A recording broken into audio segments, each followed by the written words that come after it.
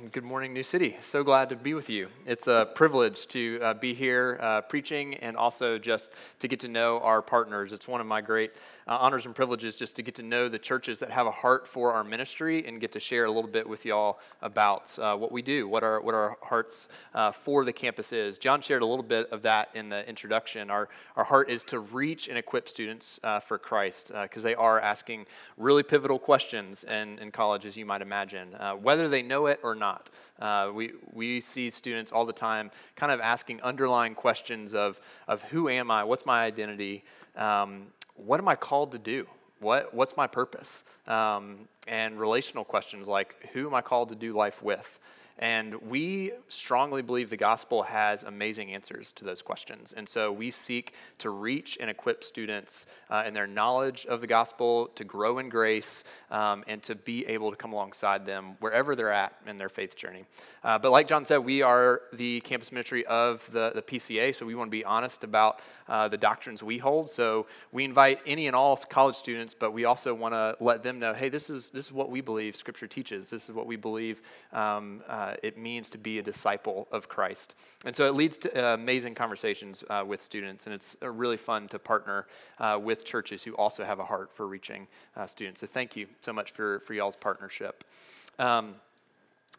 This morning, our passage comes from the Gospel of Mark, but before we read it, let's go to God and ask Him to shine His light on His Word.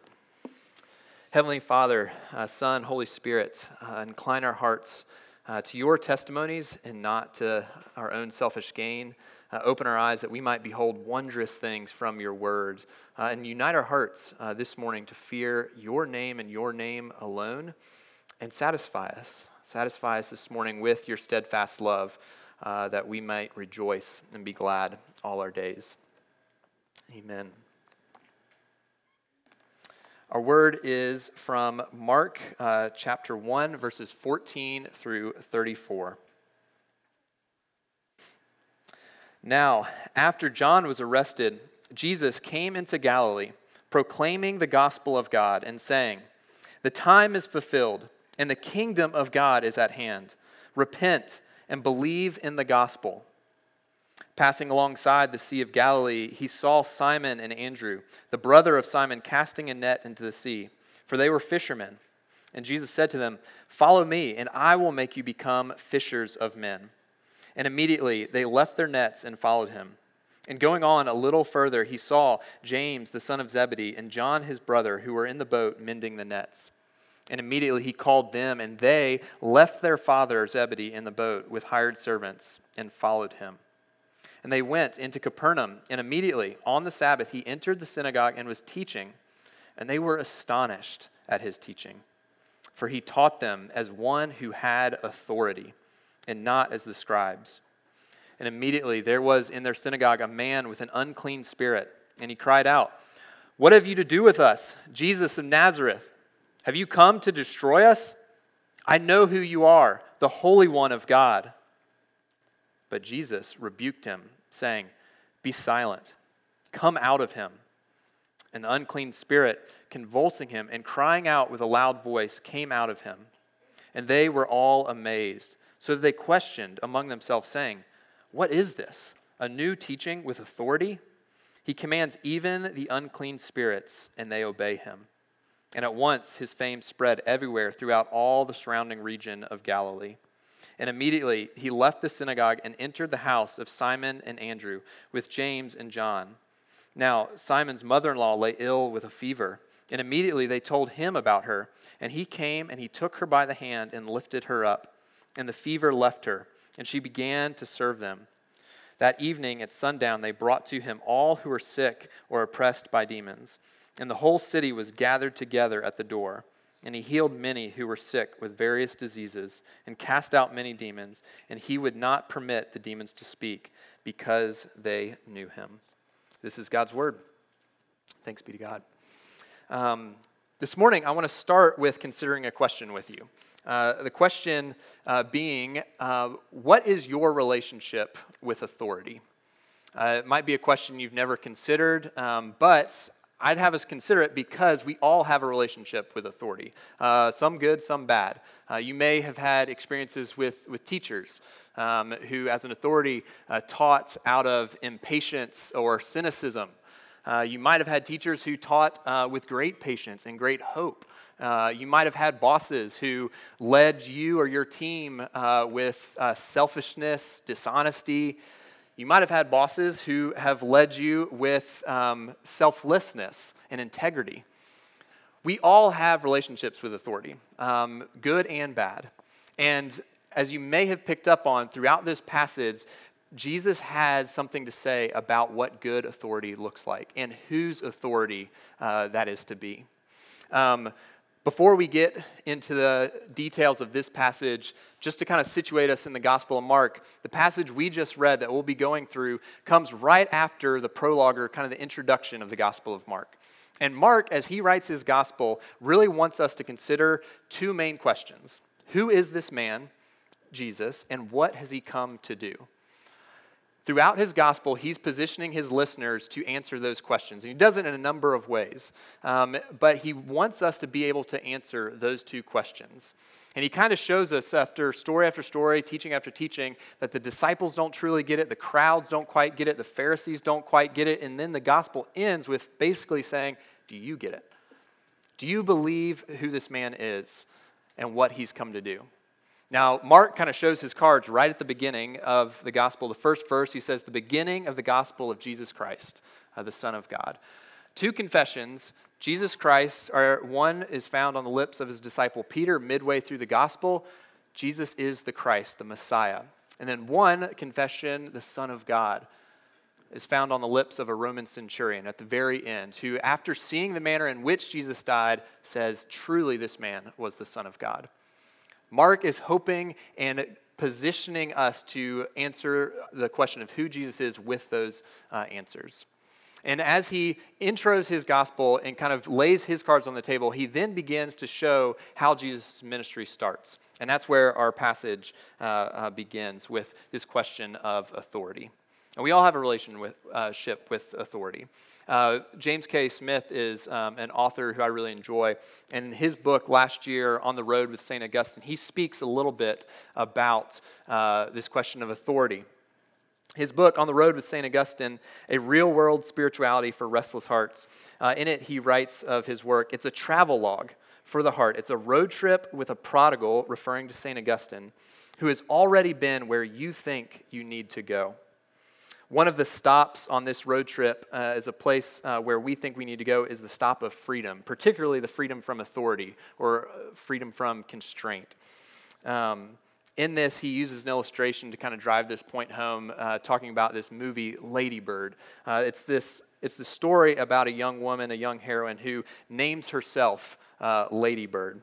And he writes this of the movie, James Smith does, tired of the bored, backwaters of Sacramento, bristling at the nagging authority of her mother, embarrassed by her father's lack of ambition, this young heroine refuses even the name she was given, the imposition that it is. Demanding to be called Ladybird is just one of her acts of defiance as she chomps at the bit to get away to college. Is that your given name? A teacher asks her. Yes, I gave it to myself. It's given to me by me. See, Ladybird, and oftentimes our own hearts, we think freedom is giving ourselves our own name. We think our relationship with authority is we are self-ruled. We're autonomous. We get the last say of what we believe, what our actions are. And what Jesus is doing at the very beginning of his ministry in this passage is he's saying authority is found somewhere else. Authority is found in me. So we're going to see this in 2 points. The first is that he is the king over all areas of our life. And the second is that his call, this king's call, transforms all of life. And so let's take a look. So the first thing we see is he is beginning his ministry, and he says, the time is fulfilled, and the kingdom of God is at hand. Repent and believe in the gospel. Now, one thing we need to consider is what is meant there by kingdom. So often we think of kingdom as a geographical area, and a classic example would be like the United Kingdom.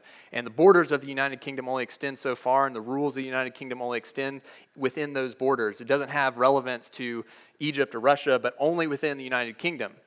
But what's meant by the kingdom here?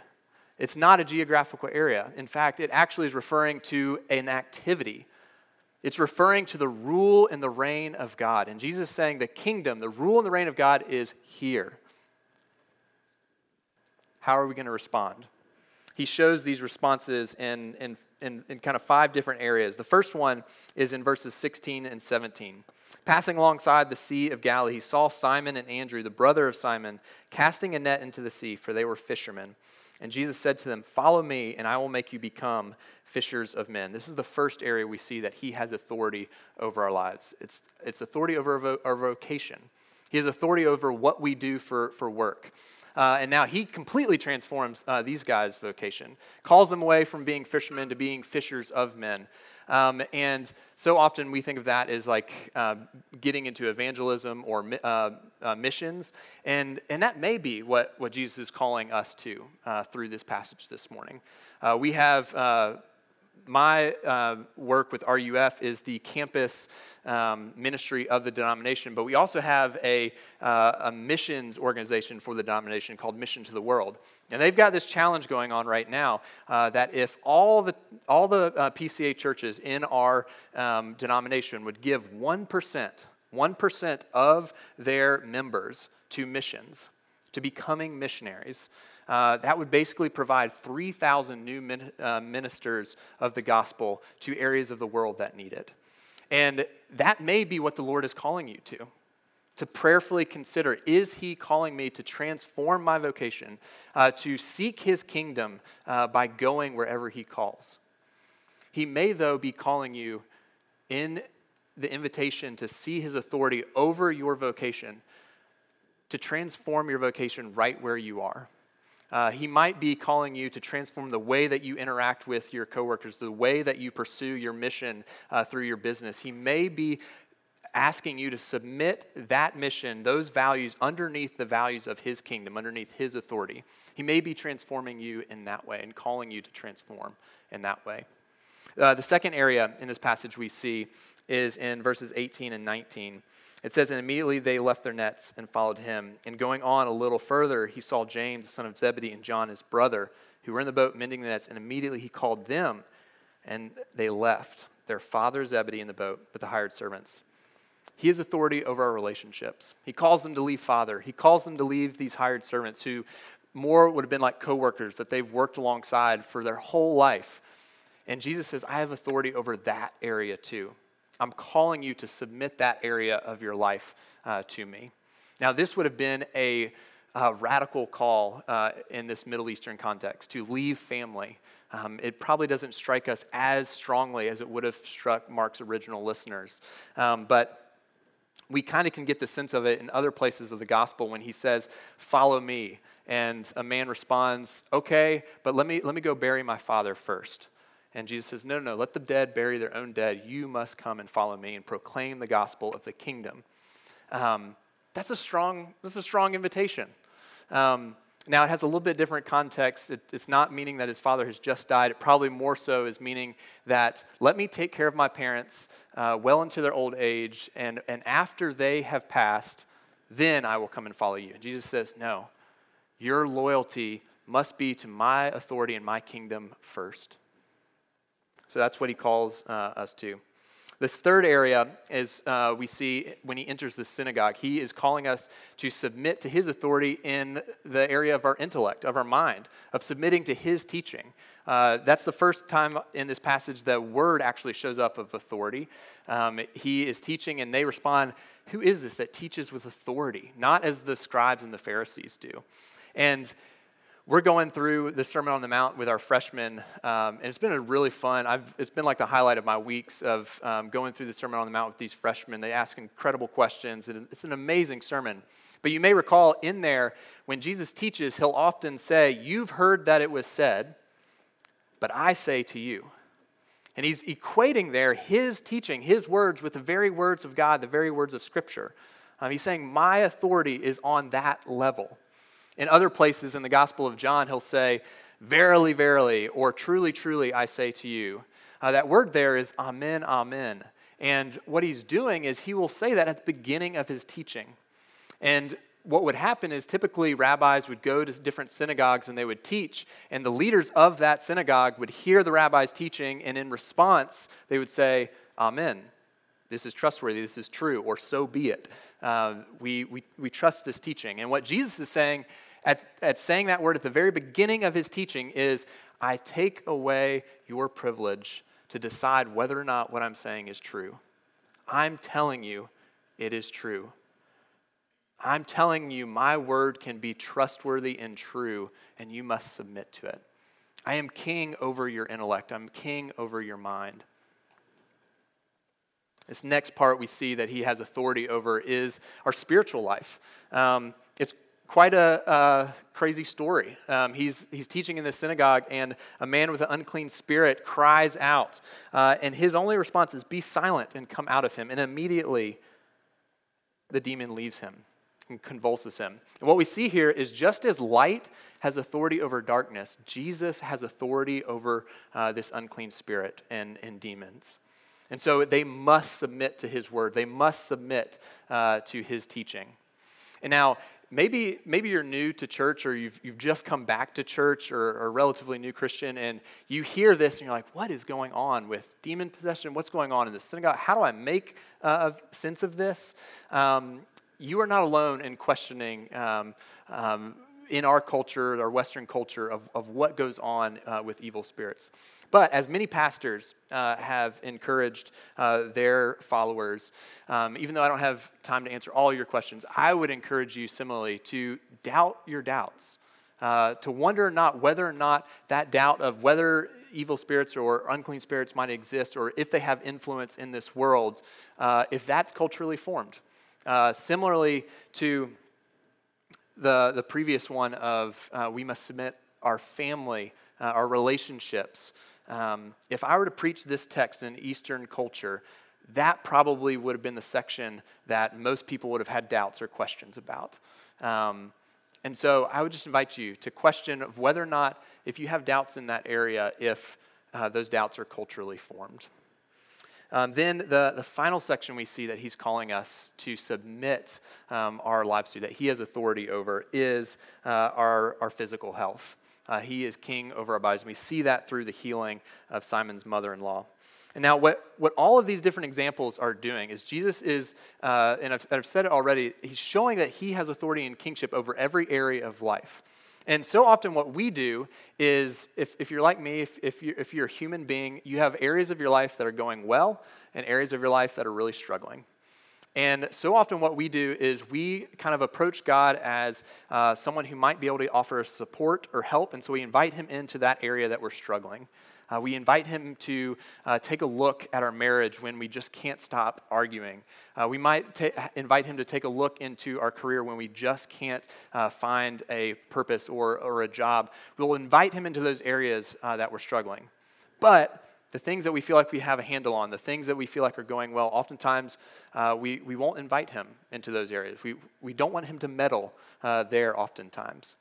When in reality, he is calling us to submit every single area of our life to him. I want you to imagine your life in all those different areas are kind of before you, and you're sitting on a throne of sorts, and you've got your career, you've got your relationships, you've got what you do for pleasure, what you do for entertainment, and all of those are before you. And what Jesus is inviting us to this morning through this passage is for him to be on that throne.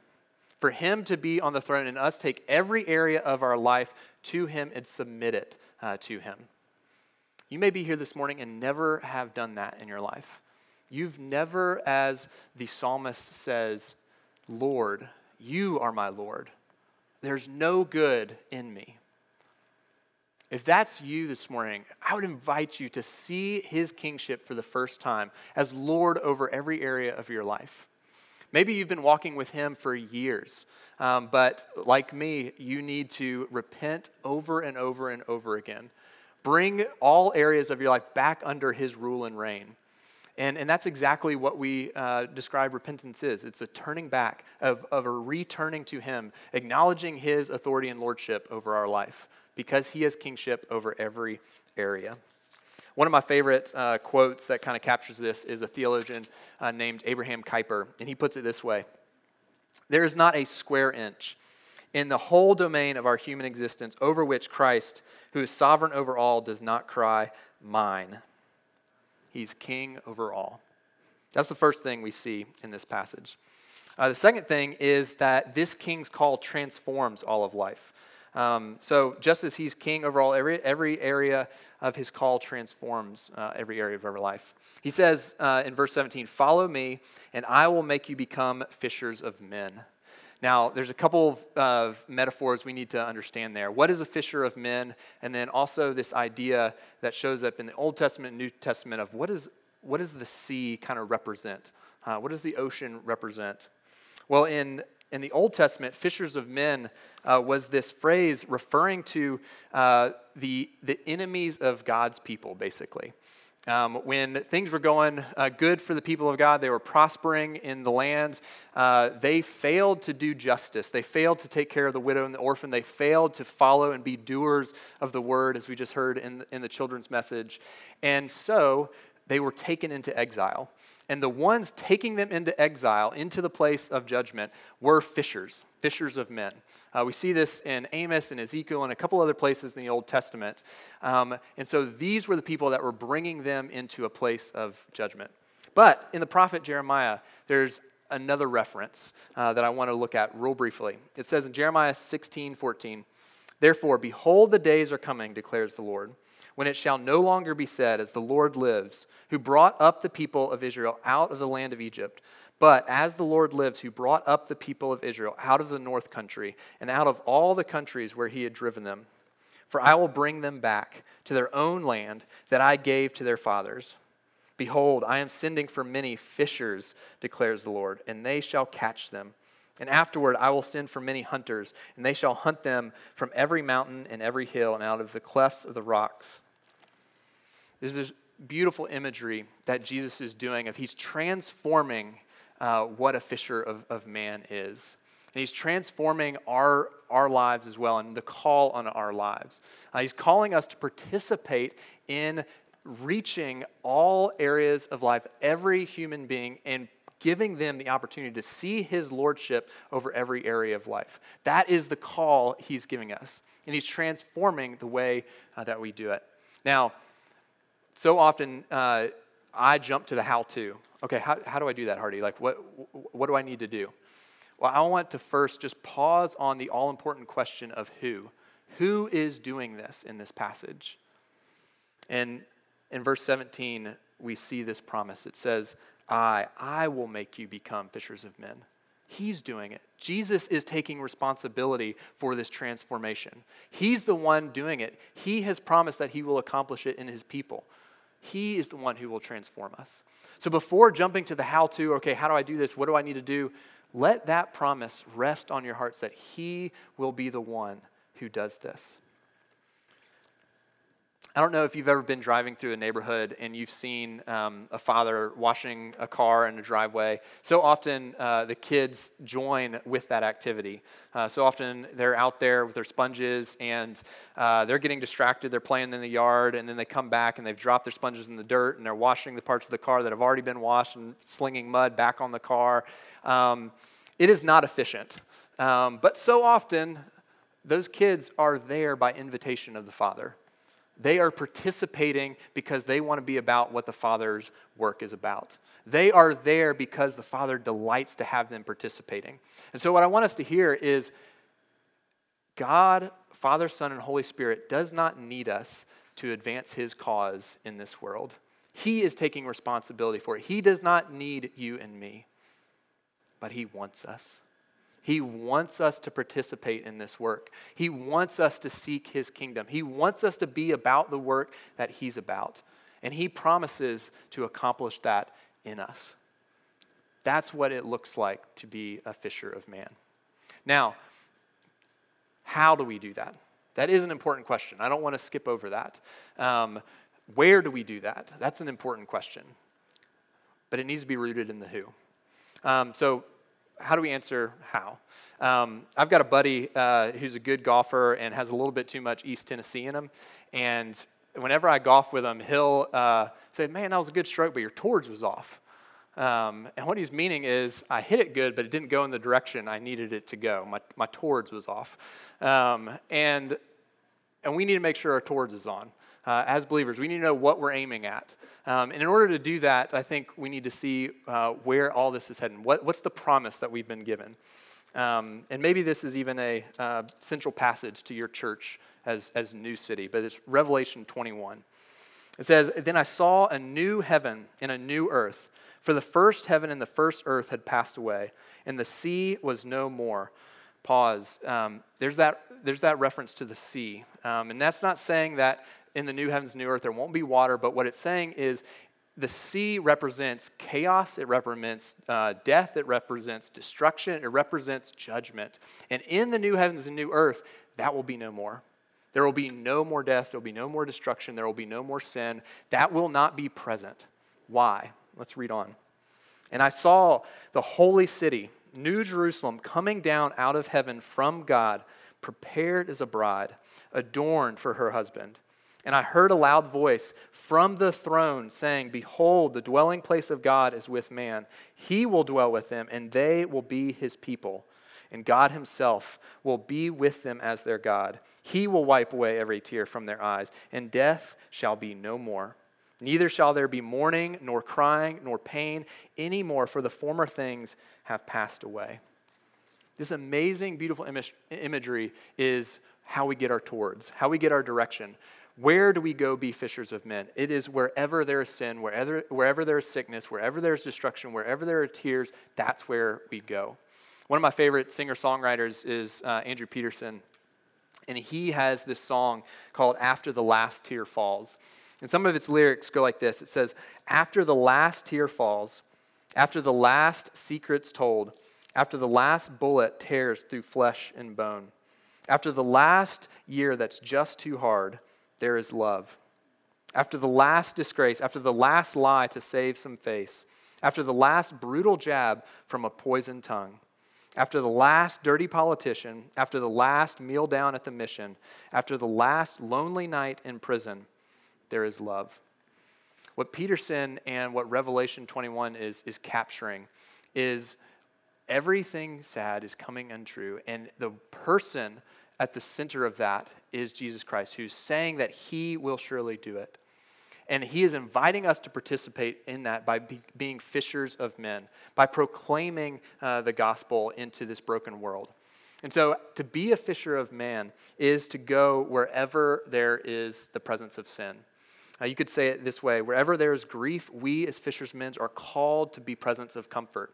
Wherever there is slander, we as fishers of men are called to be a presence of honor. Wherever there is violence, we are called to be a presence of peace. Wherever there is lies, we as fishermen are called to seek truth. Wherever there's corruption, we are called to be a presence of integrity. And wherever there is sin, we as fishers of men are called to go and proclaim the gospel of Jesus Christ, to proclaim his kingdom, that it is he that has delivered us from the domain of darkness and transferred us into the kingdom of his light. That is what we proclaim. That is the message that we have, that we take, and that we trust in. Let's pray.